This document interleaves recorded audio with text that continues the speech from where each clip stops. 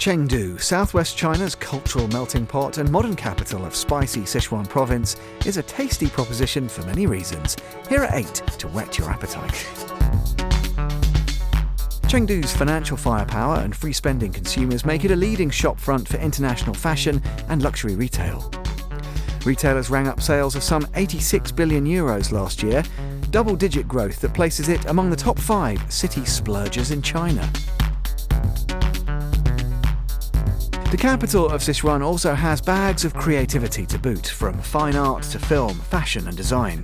The city government is pushing for the creative and cultural industries to contribute a whopping 10% of GDP by next year.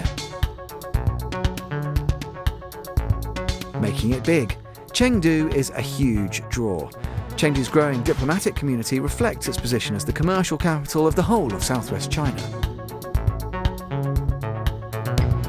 The larger-than-life city is also bubbling up on the world stage too, thanks to the spread of spicy Sichuan cuisine.